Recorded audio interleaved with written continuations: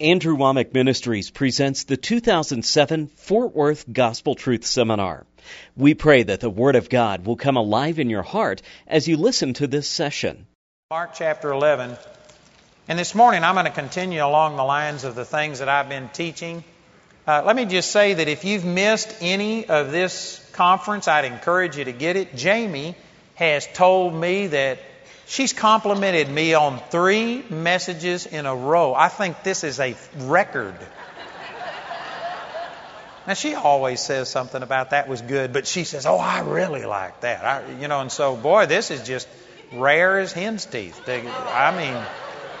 You need to get these messages. If you've missed any of this, you need to be getting those. And especially yesterday, the morning and the evening, Charlie said that he had never heard me teach on that. I've taught on that at least 3 or 4 times with Charlie sitting there. But apparently I'm saying it in a way that he's getting it. So anyway, boy, this was just a miracle yesterday. You need to get these CDs. It'll really, really bless you. Praise God.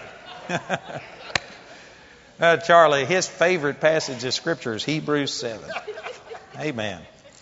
All right, so in Mark chapter 11, what I want to do is just continue along these lines. I've been talking about how that God has given us authority. We've been talking about the authority that we had. And so the very first thing we did was counter this concept about the sovereignty of God, the way that it's taught today that God just supernaturally controls everything. If you believe that, well, then there's no reason for us to have any authority because whatever God wills comes to pass. And so that is just a totally wrong doctrine, and yet it's one of the most pervasive doctrines in the body of Christ. It is an absolute faith killer.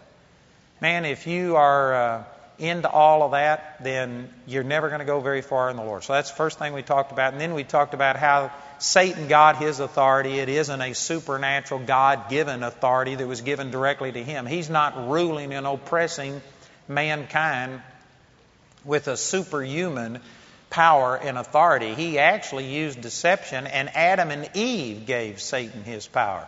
God made Lucifer an anointed angel, but mankind really created the devil or made the devil. We are the ones who empowered him. And the significance of that is that Satan is only using human power and authority, and it takes our cooperation and consent for him to do anything. Boy, if you understand that, that changes everything. That changes all of it. Then last night we were talking about how that God himself, because God didn't have a physical body, God had to spend 4,000 years speaking through people with physical bodies to speak Jesus into existence. He spoke Adam's body into existence, but that was when he was the sole owner and manager of the earth. But as soon as man was created, he gave the dominion over the earth to Adam. And when Adam sinned, God would have been unjust to come down here and intervene in the affairs of man and just make things happen. He had given the rulership of the earth to physical human beings. So God had to flow through people who would listen to him and speak these prophetic words. And when the angel Gabriel appeared unto Mary and said that she would conceive and bear a child, she said, "How can this be?" And he told her, and he said, "No word of God is without power of fulfillment." And he basically just said that the word of God is going to accomplish this. And she humbled herself and said, "So be it unto me according to thy word." And what the angel did was take all of these prophetic words that God had spoken, and the Word entered into Mary, and the Word became flesh. The Word became the sperm that produced the Lord Jesus Christ's physical body. And from that we took all of these comparisons about how that we have to conceive a miracle, and most people aren't taking the responsibility to produce a miracle the way that God said, taking the Word of God. And so that's what we were talking about last night. Tonight I want to use these verses to show about the authority and the power that we have and how you have to exercise it. And this goes along with everything that we've been teaching. Especially we're going to be emphasizing the power of words today and things like that. In Mark chapter 11 is where Jesus was headed into Jerusalem one of the last times during the last visit to Jerusalem right before his crucifixion. In Mark chapter 11 verse 12 it says, "And on the morrow when they were come from Bethany he was hungry. And seeing a fig tree afar off having leaves, he came, if happily he might find anything thereon. And when he came to it, he found nothing but leaves, for the time of figs was not yet.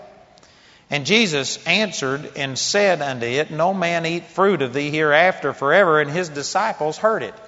You know, when I first read this, I was puzzled about this, because it says clearly that the time of figs wasn't yet. And yet he was upset with this fig tree because it didn't have figs, and yet it wasn't time for figs. And I pondered that for a long time, and finally I heard somebody say that fig trees produce leaves and figs at the same time. And so if a fig tree had leaves, it should have had figs. Now, even though it wasn't time for figs yet, it wasn't time for leaves either. This fig tree was a hypocrite. It professed something that it didn't possess. It was a pervert. And you got to remember, Jesus is the one that created those fig trees. Jesus is the one that spoke and told them how to operate. And he knew that if that fig tree it wasn't time for it, but if it had leaves, it should have had figs. It was professing something that it didn't possess. And as creator, he was totally within his rights to curse that fig tree because it was abnormal, it was perverse, it was a hypocrite. And so he went up and cursed this fig tree, and it says that his disciples heard it. And then it lists him going into the temple, and for the second time in his ministry, he drove the money changers out and cast them out. And then on the next morning, in verse 20, it says, And in the morning, as they passed by, he saw the fig tree dried up from the roots. They saw the fig tree dried up from the roots. And Peter, calling to remembrance, saith unto him, Master, behold, the fig tree which you cursed is withered away. Now, there's a lot of things in this verse right here, but notice it says that they saw the fig tree dried up from the roots. If you read this same thing in Matthew's account, Matthew says immediately the fig tree withered away.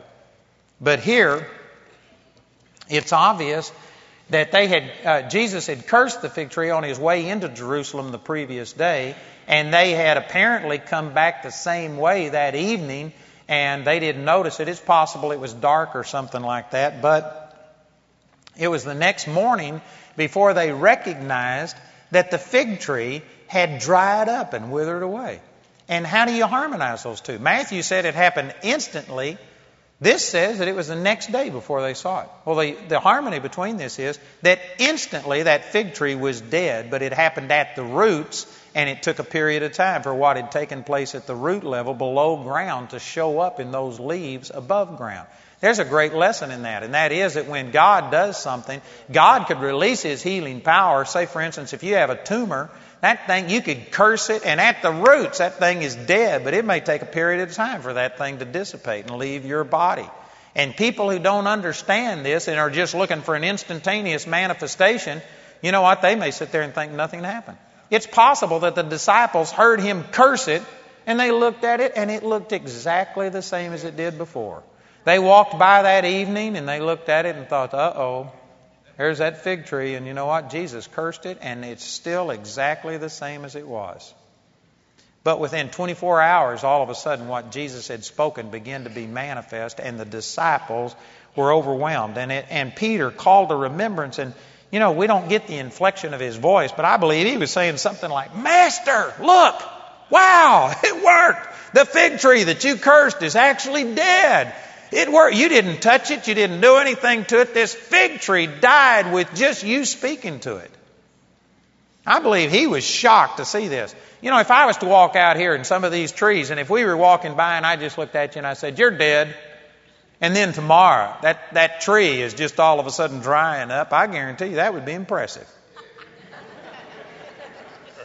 Sometimes when we read scriptures, we don't really think about it. But I mean, here's a fig tree. He didn't touch it. He didn't throw any salt on it. He didn't do anything. He spoke to it. And the next day, that thing was dead. Boy, his disciples were amazed. And Jesus answering said unto them, have faith in God. You know, I believe that, again, the inflection in his voice, I believe it was like, have faith in God. Guys, what's wrong with you? You're acting like this is some big deal. You're shocked that I could talk to a fig tree and it just dies. What's wrong with you? Don't you understand faith? Don't you know how faith works? Why are you surprised to see something like this? You know, the very fact that we are shocked when we get in the miraculous manifestation of God is an indication of how hardened we become to God. You know, some people think that, man, if I could see miracles, I'd just be a believer. You know what? When you really see the miraculous power of God, what it does is illustrate your unbelief. It really does. When you start seeing great miracles happen, boy, all of a sudden you realize, God, this is abnormal for me, and it ought to be normal. You ought to get to a place, it shouldn't, I'm not saying that you aren't blessed when you see the dead raised, but it shouldn't surprise you to see the dead raised. It ought to be normal. It ought to shock you if you don't see the dead raised. You ought to be shocked if you don't see blind eyes open. You know, I remember an instance one time in Omaha, Nebraska, that I called out through the gifts of the Spirit that somebody who was cross-eyed was being healed. And there was a little boy about 11 or 12 years old that his mother had to lead him to the front because he was so cross-eyed. And he couldn't see clearly. So she had to lead him to the front. I laid hands on him and prayed and commanded those eyes to become straight.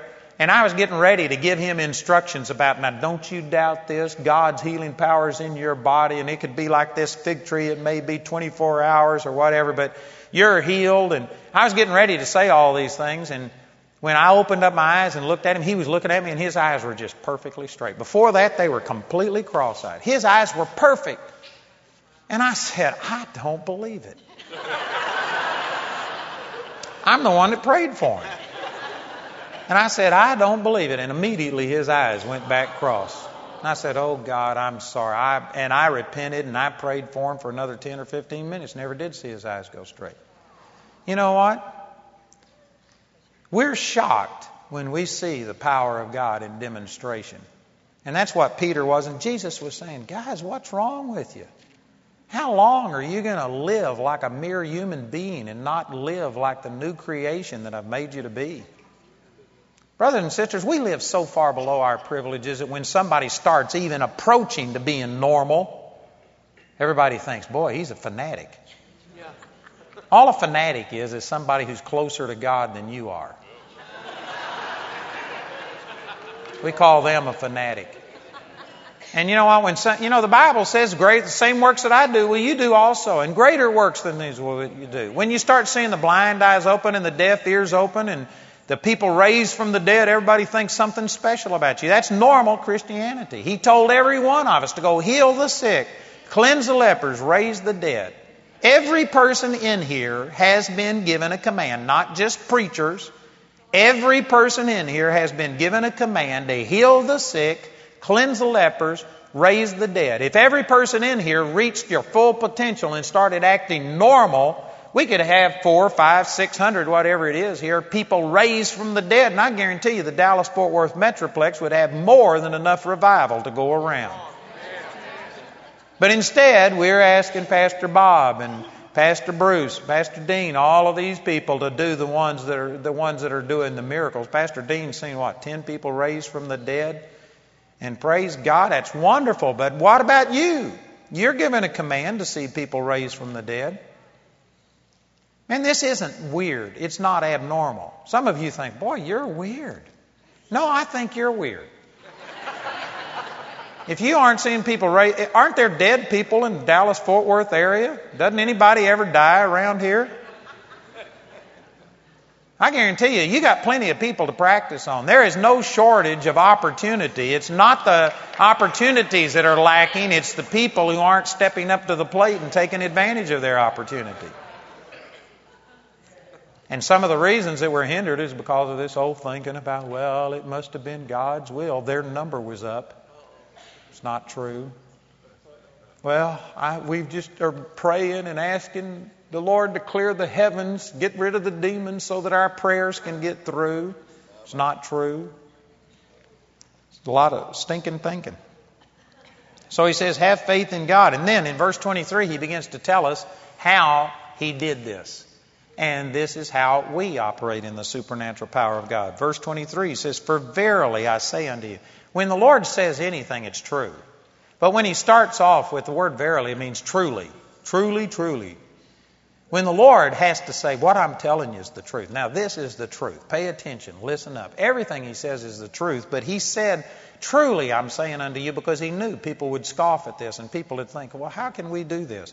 But He says, this is the truth. Truly I'm saying unto you that whosoever shall say unto this mountain, be thou removed, and be thou cast into the sea, and shall not doubt in his heart, but shall believe that those things which he saith shall come to pass, he shall have whatsoever he saith. Man, that is a powerful verse of Scripture. 3 times he mentions that whosoever shall say unto this mountain, be thou cast into the sea, be thou removed, be thou cast into the sea, and shall not doubt in his heart, but shall believe that those things which he saith will come to pass. He will have whatsoever he saith. The emphasis here is on words. And I could preach for an hour on this, or a couple of hours. I'm going to have to say this quickly, but one of the reasons that we don't see the power of God manifest in our life is because we don't understand the power of words. We don't place an importance on words. We say so many stupid things ourselves, and we listen to so many stupid things that are being said. And some of you may have a hard time grasping this, but your body and your world around you knows whether you believe in the power of words. I don't know how to explain that properly. You know, I'm reading this book. Somebody gave me a book entitled Who Switched Off My Brain? And it's written by a medical doctor, and they gave this book to me because they said it's exactly the same thing that you're saying, but they aren't using Scripture. They're just saying it from a medical standpoint. And anyway, this doctor goes in, they diagram brain cells and show you that a healthy brain cells could have 1 billion different branches off of it. But people who are sick and diseased, their brain cells have just 1 or 2 branches off of it, that they're sickly, and it's basically in the way that you think. And they're making this point that your brain communicates with every cell in your body billions of times a day. Billions of times. And it's in constant communion, monitoring and communicating and doing things with every cell in your body. And in this book, they have a diagram of what a human cell looks like, and they said that there's a thing called a receptor on it that has like a combination lock. And this combination will only let certain things into those cells. Other things are kept out. This doctor says that there are radical cells, free radicals in every person's body. There's cancer cells, there's infections, there's all kinds of things in our bodies, but a healthy cell won't let those things in because the combination locks it out. But if you get what this doctor is calling toxic thoughts, depressed, discouraged, bitter, stressed, unforgiveness, all kinds of things, that it breaks down the communication, and that your body, this communication, this lock opens up and these radical cells enter in, and that's how all of this stuff gets started. Anyway, it's a long explanation for just saying that the way you think is the way your life goes. And if you aren't thinking according to the Word of God, then it affects your physical body. Every cell in your body knows what you believe. And some of you think this is weird, but this is a medical doctor that's saying basically the same thing that the Word of God is saying. You know, the Bible says that a merry heart does good like a medicine. Is that just a metaphor? No, it's a literal thing. When you are rejoicing in the Lord and you're praising God, did you know it affects every cell in your body? It can tell what you're thinking. Every cell in your body knows what you're thinking, whether you're thinking thoughts of faith or unbelief, whether you're in fear or in faith. And it affects the way that your body operates. And basically, this is what Jesus is saying. You have to believe. Notice it talked about saying 3 times, but one of the keys is you have to believe that what you say comes to pass. Not just believe that what God says, not just believe that what the pastor says. You have to believe in the words that you say. And your body knows whether you believe in the words that you say. That's powerful. And you know what? Every time you just say stupid stuff, you know what? It confuses your body. It confuses your world. It confuses everything because your words don't mean anything to you, and you teach yourself that it doesn't mean anything. We listen to words. You know, the Bible says in Proverbs 18:21, death and life are in the power of the tongue, and they that love it will eat the fruit thereof. Not only death, but life. Life and death. But it didn't say life and death and a whole lot of other stuff. It just says it's either life or death. Every word that you speak is either releasing life or it's releasing death. And yet most of us think, oh no, there's a lot of things I say that maybe they're important. There's other things that are just totally bad. But most of what I say doesn't amount to anything. It's not true. Jesus said in Matthew chapter 12, I think it's around verse 35, somewhere right there, he says, every idle word that men speak, they will give an account thereof in the day of judgment. For by your words you shall be justified, and by your words you shall be condemned. Every idle word is going to be accounted for. This thought that, I just say all kinds of things and it doesn't mean anything. You're deceiving yourself. And every time you act that way, you're deceiving your body and confusing your body and confusing everything else. It's to the point you don't believe in your words. So your body won't believe in your words. Your world won't believe in your words if you don't believe in your words. That's powerful truth. You have to believe in those words. And let me say this, that every time you listen to ungodliness or something that is a lie and you don't condemn it, you know, it says in Isaiah chapter 54, it says, no weapon, verse Isaiah 54:17, no weapon that is formed against you shall prosper, and every tongue that shall arise against you in judgment you shall condemn. This is the heritage of the servants of the Lord, and their righteousness is of me, thus saith the Lord. It says you have to condemn. You have to condemn. God's not going to condemn them for you. When you hear something come against you, when you hear something that is against your health, against your wealth, against your blessing, you have to condemn it. You have to judge it. You have to say, no, that's not true. And yet most of us are plugged into this world. We hear the lies, the deception of this world on a constant basis. And every time we hear a lie and you don't condemn it, it confuses your body. It confuses your faith. It keeps you from having the power that you should. You don't believe in the words that you speak, and you don't believe in the words that others speak. Boy, it's quiet in this Presbyterian church.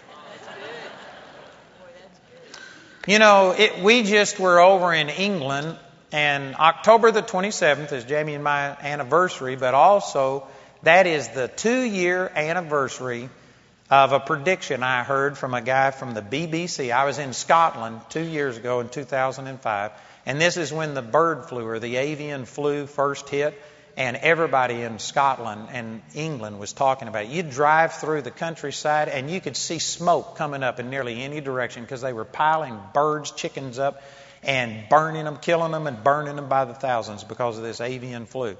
And they interviewed this guy on BBC Scotland, and he was the leading expert for the BBC health system. And they asked him, they said, do you think that this is going to become a pandemic, a worldwide epidemic? And he said, there is no doubt. He says, it's just a matter of when. It might be 1 year or 2 years maximum. But he says, I guarantee you, within 2 years, 1/3 of the world's population will be dead through bird flu. That was up October the 27th, 2007. And I have now been on television, on radio. I've been shouting it everywhere that it was an absolute lie. I just read 2 months ago that there has been a total of 12 people worldwide who've died of avian flu.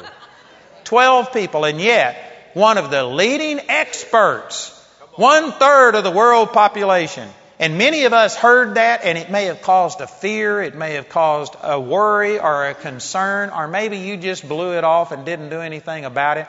But you know what? Every time you hear a word that is a lie, and you don't condemn it, you don't judge it, you don't deal with that, it confuses you on the inside. And you get to where words don't mean anything, and you just let it roll off of your back. And then when you stand up and say, I'm healed in the name of Jesus, Your body doesn't know the difference between that word and all of the other lies that you've heard. It's true. And some of you think, well, those British, that's the way they are. Let me just say that last week when I was over in England, we got the USA slipped under our door, and I read in the USA Today thing that they were talking about the hurricane seasons. And after Katrina, they prophesied that 2006 would have 21 major hurricanes, that it would make the devastation of Katrina look like nothing. There was one named hurricane in 2006, and it had virtually no damage to it. So in 2007, they prophesied that there would be 17 major hurricanes. Global warming is making everything worse, and they were predicting dire disasters. There has been 3 named hurricanes with virtually no damage whatsoever.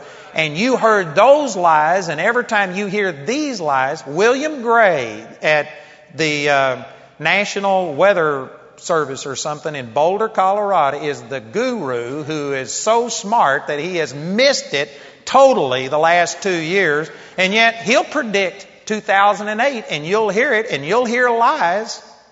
And every time you hear a lie like this and you don't counter it, you know what? It just confuses you on the inside. It gets to where words don't mean anything.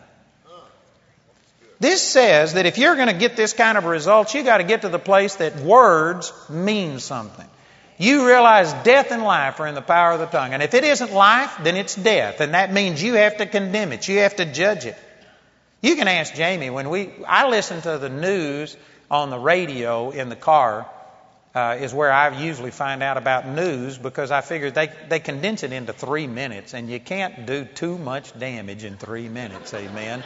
And if it's really bad, if we go to war, I'll hear about it. And so that's where I basically get my news. I don't watch it on television. I don't do that stuff, and because they're all lies. You are being systematically lied to. It is absolute lies. And so, anyway, that's where I get my news. But you can ask Jamie that there's times they'll come on and say, well, it's flu season. You need to make sure you get your flu shot. You know, every time I hear something like that, you can ask her. I'll say, it's not flu season for me. Amen. By the stripes of Jesus, I am healed 24/7, every season out of the year. I won't listen to somebody say stuff like that. I won't listen to them say, well, after you get over 50, this starts happening. I'll sit there and counter it. And some of you think I'm weird, but again, I think you're weird. Words have power in them, life or death. And every time you hear a word that is contrary to the Word of God, you have to condemn it for it not to have its influence in your life. And yet we watch junk. You watch shows that are telling you lies. You know, this whole global warming, I'm not going to try and get into all of this, but I believe it's an absolute lie. I believe it's an absolute lie. I don't doubt that maybe things have been warmer a little bit than they have been, but there's cycles. There's things in history that show this. You know, back just 20 years ago, everybody was talking about global cooling. We were going through another ice age. Now they're talking about global warming. They'll have something else to worry about. It's just lies. It's lies. And you know what? Every time you listen to this stuff, it confuses you. If you just plug into it and let the sewage of the world flow through you, it hinders you so that when you stand up and say, in the name of Jesus, I'm healed. Your body isn't used to believing words. Your body's not used to respecting words and honoring words. You don't honor them. You let the junk of this world come to you and don't even check it. Many people just turn on the television to have noise going on and let all of this pollution into your home, and you aren't even paying attention to it, just to keep the atmosphere of unbelief in your home.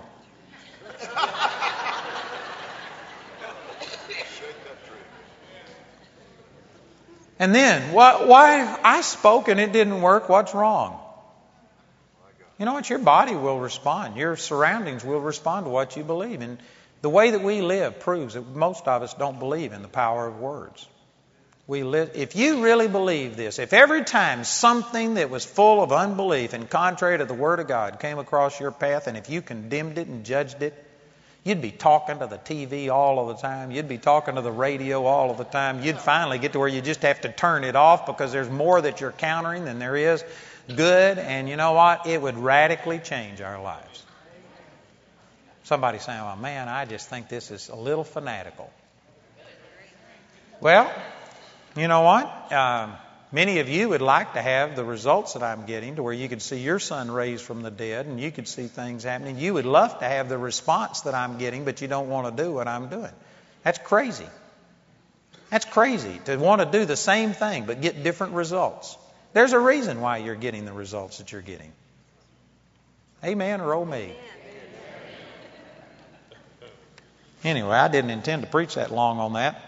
But it's important what you say. You have to believe that what you say. And notice also, this is really the point that I was wanting to get to.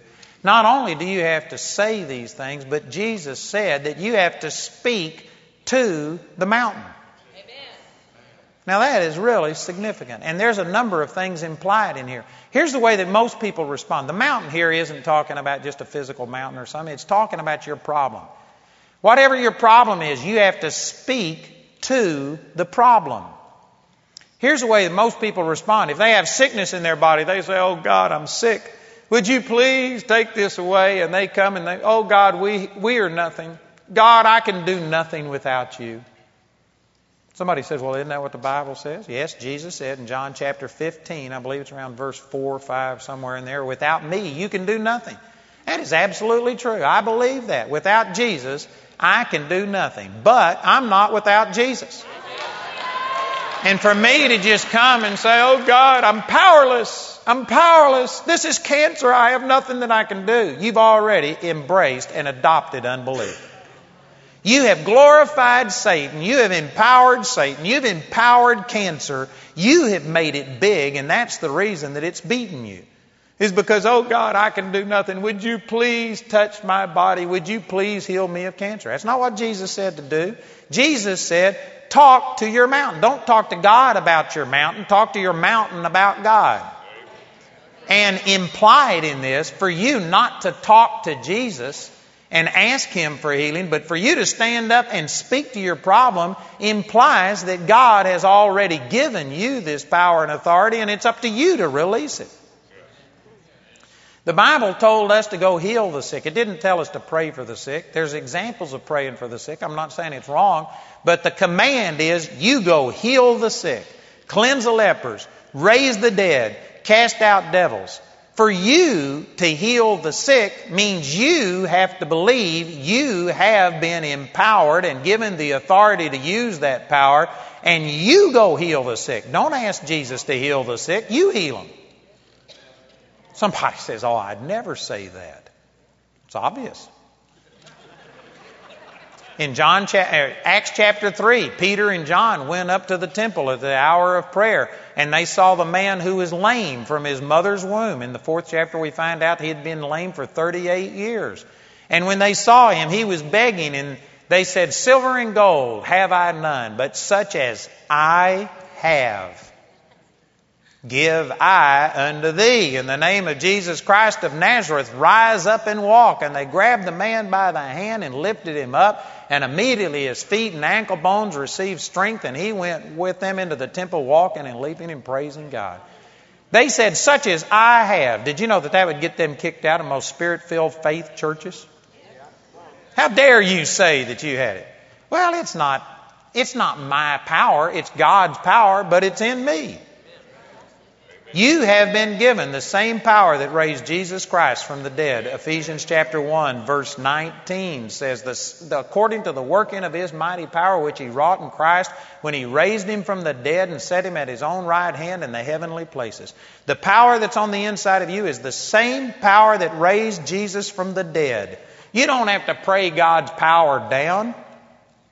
And this gives rise to all of this foolishness in spiritual warfare where we got to clear the skies over Dallas-Fort Worth so that your prayers can get up to God. And people will say, your prayers didn't get above the ceiling. You don't need your prayers to get above your nose. That's the reason you bow your head when you pray, so you can look at God. You say, Father, amen. He's right here. You've already got God living on the inside of you. You've got the supernatural power of God. And instead of saying, oh God, I'm powerless, would you please heal me? You're denying. It's an insult to Jesus. You're denying that He has done it. He said, by my stripes you were healed. 1 Peter 2:24. It's already done. You are in denial of what's already happened, and you're coming to God. Oh God, we can do nothing without you. Oh, we're so powerless. God, would you please touch me? Would you stretch forth your mighty hand and heal me? All of those sound good, but you'll die praying that way. Jesus is telling us how He cursed this fig tree. He says, guys, believe in the power of your words. Believe in what you say and quit talking to God about it. Talk to your problem. Take the authority that has been given you and you talk to your problem and you command your problem to respond. There's not one out of 1,000 Christians that takes this approach. Instead, we go and tell God what the doctor has said as if God didn't know. And we spend 30 minutes confessing all of the negatives and saying this and say, oh God, please heal me if it be your will for Jesus' sake. Amen. And then you wonder why nothing happens. It's quiet in here. I'm telling you, it's because we aren't taking our authority, because we don't know that God has already done it. He's already put it on the inside of us. And now it's up to you to flip the switch. It's up to you to release the power of God. You're the one that determines whether you get healed, not God. You're the one that determines whether you operate in joy. I have people come to me all the time and says, would you please pray for me? I'm discouraged. I just need to know, does God love me? Would you ask God to pour His love out in my life? No, I won't. That really bothers me. It's a good thing I'm not God. I'd just drop kick you right off the earth. Amen. He's already commended His love toward us in that Christ Jesus came and died for us, and He's proven it. And what does He have to do to prove it to you? Well, I don't have a goosebump. Well, just pull your thumb out of your mouth. You can't praise God with your thumb in your mouth. Pull your thumb out of your mouth and just grow up and say, I don't care how I feel, the Word of God proves to me that God loves me. And if you don't feel joy, encourage yourself in the Lord. David encouraged himself in the Lord and built himself up. Encourage yourself. Quit acting like I have no power. I can't help it. You can help it.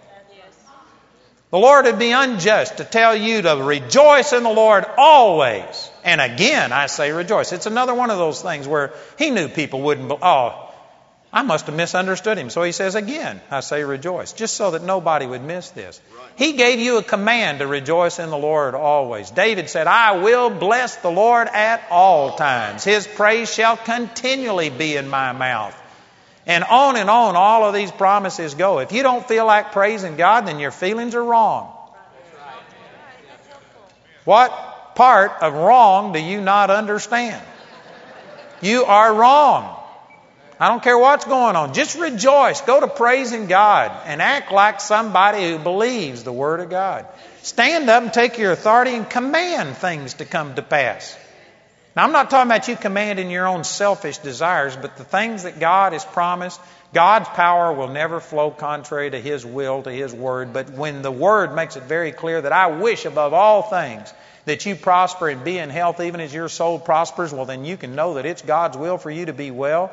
And instead of asking God to heal you like you have nothing to do with it, take your authority and recognize He gave you power. Death and life are in the power of your tongue. And use those words to speak to your problem and command the sickness to leave. Command the pain to be gone. Command the botch, the mildew, the emerods, all of the other things that we're redeemed from to be gone. Speak to them. Some people think, this is weird, speaking to things. Jesus spoke to a fig tree. And in verse 14 it says He answered the fig tree and said. That means fig tree had been talking to Him. Things will talk to you. Your checkbook will tell you that the Word of God doesn't work. You piece of paper with scribbles on it from a doctor will tell you you weren't healed. Anything that talks to you, talk back to it. Talk to it. Say, checkbook, I don't care what you say. Here's what the Word of God says. Talk to it. Talk to things. Talk to your body.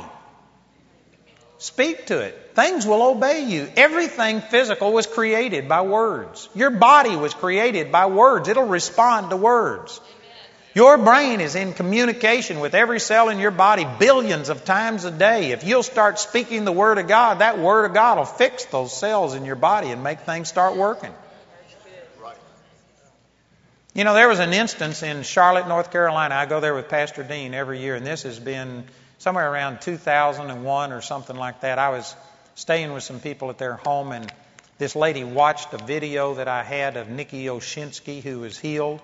And she's from this area. Matter of fact, Nikki's given her testimony in this church. And powerful, powerful testimony.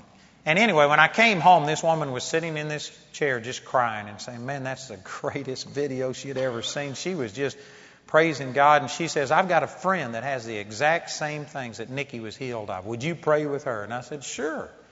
And she said, she's on her way. She'll be here in 10 minutes.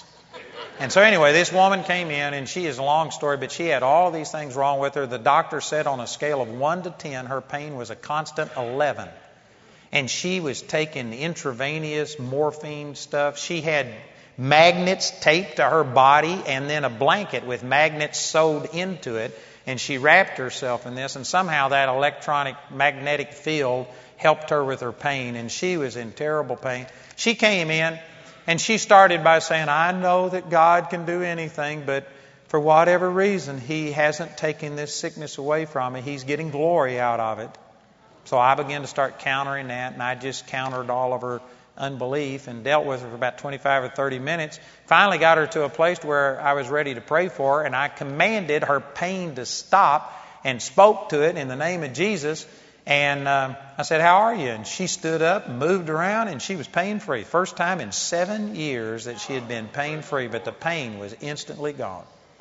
And she says, but I still have a burning right here in my back at her waist. She says, why do I still have this burning? I said, you didn't tell me you had a burning. I didn't speak to burning. I spoke to pain. And I said, watch this. So I joined hands with her again, and I spoke and rebuked burning. And I said, how is it? And she says, I'm healed. And so I spent about 20 minutes teaching her from this exact passage of Scripture. I told her how it worked. I said, Satan will come back and knock on the door. That doesn't mean that you've lost your healing or that you weren't healed. It's just the devil trying to get back in. And if you have another pain or another burning, it doesn't mean you weren't healed. It's Satan trying to steal from you. So what you do is just do the same thing I did. And I taught her how to speak to it and take her authority and command the pain to leave. And so anyway, she received it. And as she was getting ready to leave, she put her hand on the doorknob. And when she touched that doorknob, she looked back at me and she says, the burning is back. And when she said that, I said, well, I've just been teaching you how to respond to this. And so I'm going to join hands with you, but you do the praying. And this is nearly word for word what this woman said. She said, Father, I thank you that it is not your will for me to be sick, that by your stripes I was healed. And if I was healed, I am healed. I receive my healing. I claim my healing. In the name of Jesus Christ, I am healed. It's not a good prayer. Some of you, well, I thought that was wonderful. Well, it's wonderful things to say. They're okay to say. Those were all true things. And that's pretty good for a lady that had been a Presbyterian 45 minutes before. I'm not saying that they were wrong things to say, but it wasn't what the Word of God told her to do. And so I said, how are you? And she says, I've still got the burning. And I said, do you know why? And she said, no. And I said, you didn't do what the Word said. You didn't do what I've been teaching you.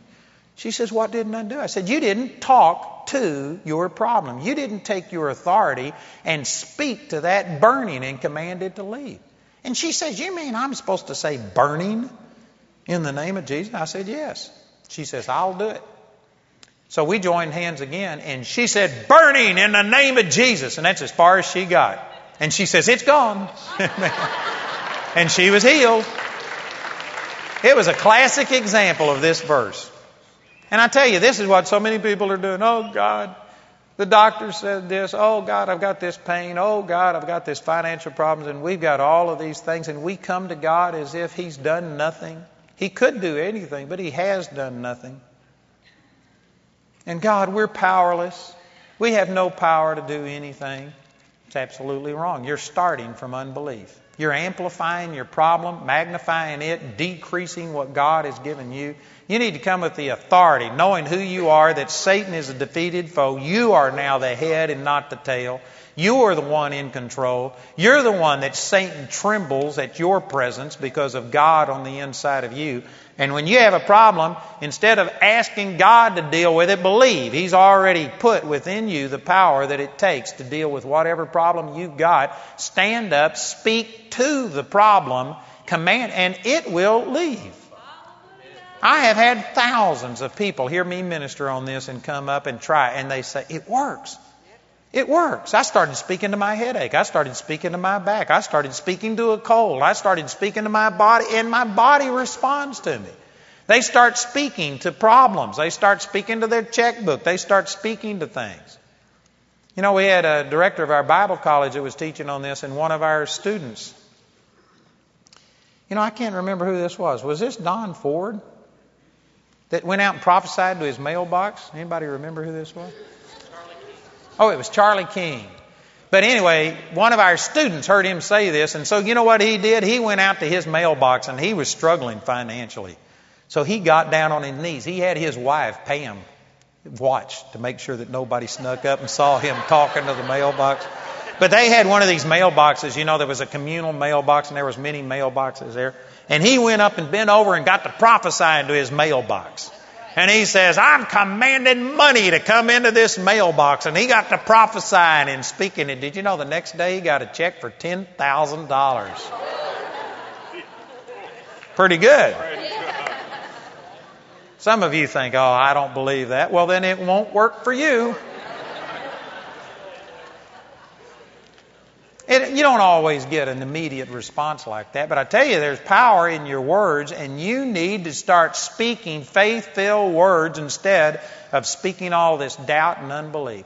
Every time you counter what you are believing for with your words, it brings confusion to your body, it brings confusion in the spiritual realm and in all kinds of things, and things don't work. If you're going to start seeing the results that Jesus saw right here, He told you how to do it.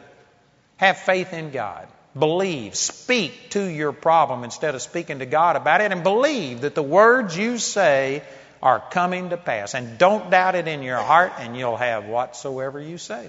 It's that simple. Man, that's powerful. I tell you what, brothers and sisters, I've given you enough right here today to keep you busy the rest of your life. This ought to keep you going for a long, long time. Praise the Lord. Isn't that good? How many of you recognize that, you know what, you've been talking to God about your problems instead of talking to your problems about God? Isn't that something? You know, that's a simple thing, but since I've been doing this, I see much greater response.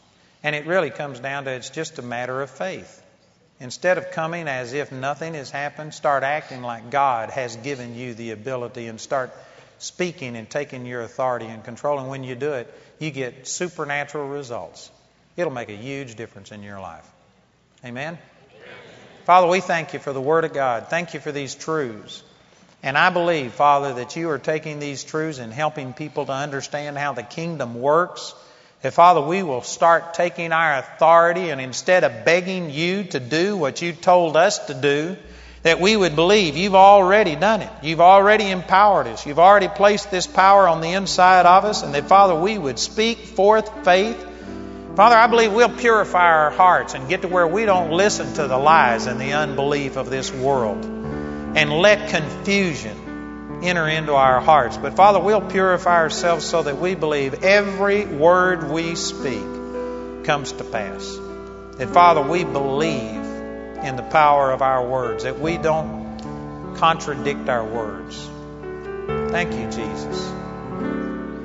Father, I thank you for the Word of God. Thank you for the power of your Word.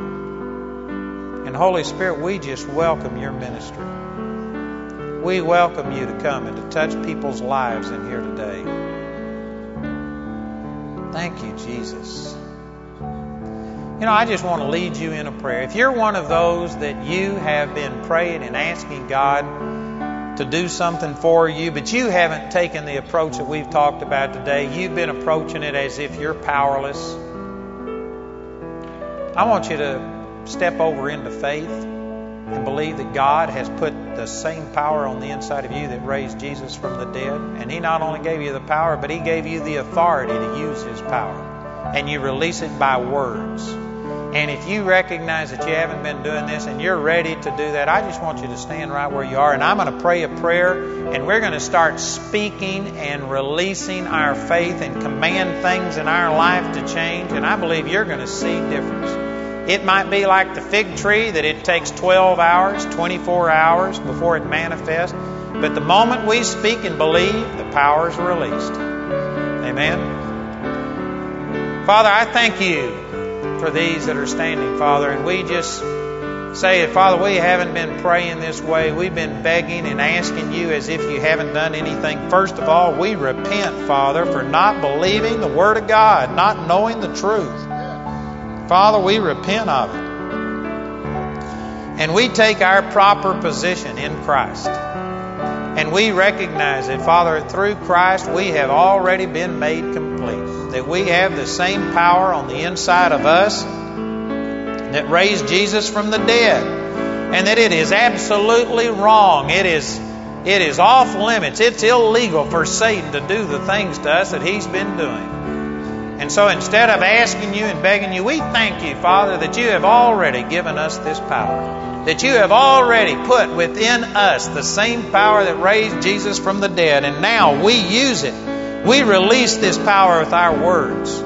We curse everything that Satan is trying to use to kill, to steal, and to destroy. We curse you, Satan. We curse sickness. We curse poverty. We curse depression. We curse fear. We curse a sense of unworthiness and ungodliness, condemnation. We curse all of these things. Satan, we curse you and your works and say that you have no right. We command you to die now. We resist the devil and believe that Satan is fleeing from us right now and leaving us and leaving our situation. We are above only and not beneath, the head and not the tail. Father, we are the victor and not the victim. Father, we thank you that you have already blessed us, and so we resist all of those things. Now we release the life of God with our words. We command the anointing of Jesus to flow through these bodies. We command life to come through our bodies. Supernatural anointing, healing power. I thank you that whatever Satan was affecting in our bodies, that we are being restored. Thank you that the anointing of God is renewing our strength as the eagles. That, Father, we are seeing supernatural power and virtue flow through us, and that you are healing all sickness and disease. That poverty is gone and blessing has come. Financial blessing is coming in our life. Thank you that the blessings of God are overtaking us. Father, we can't even outrun them. They are overtaking us. Thank you that everywhere we turn, we have favor. Thank you for the blessing of God on us. Whatever we set our hand unto is blessed. We speak blessing over us. Father, I believe that you help people in here today to be able to be discerning and to quit listening to and watching things that violate their heart, that violate their conscience, that make their words to where they're ineffective. Father, I pray that we would get to where we live godly lives. And anything negative comes across our path that isn't according to the Word of God, that we would rise up and condemn it. We would judge it. We would refuse to let this unbelief allow to take root in our heart. Thank you, Jesus. We just thank you that miracles are taking place, that we have begun the process, that your power is being released. And Father, we thank you and we expect supernatural results. Thank you, Father. We expect to see the fig tree dead in the name of Jesus. Hallelujah. Thank you, Father. We hope that your heart has been quickened by hearing the Word of God through this message. Remember, Andrew Wommack Ministries operates a helpline that you can call for prayer and information at 719-635-1111. We have a ministry website at www.awmi.net, and you can write the ministry at P.O. Box 3333, Colorado Springs, 80934. Until next time, we pray that you will reach out by faith and receive everything that is yours through God's grace.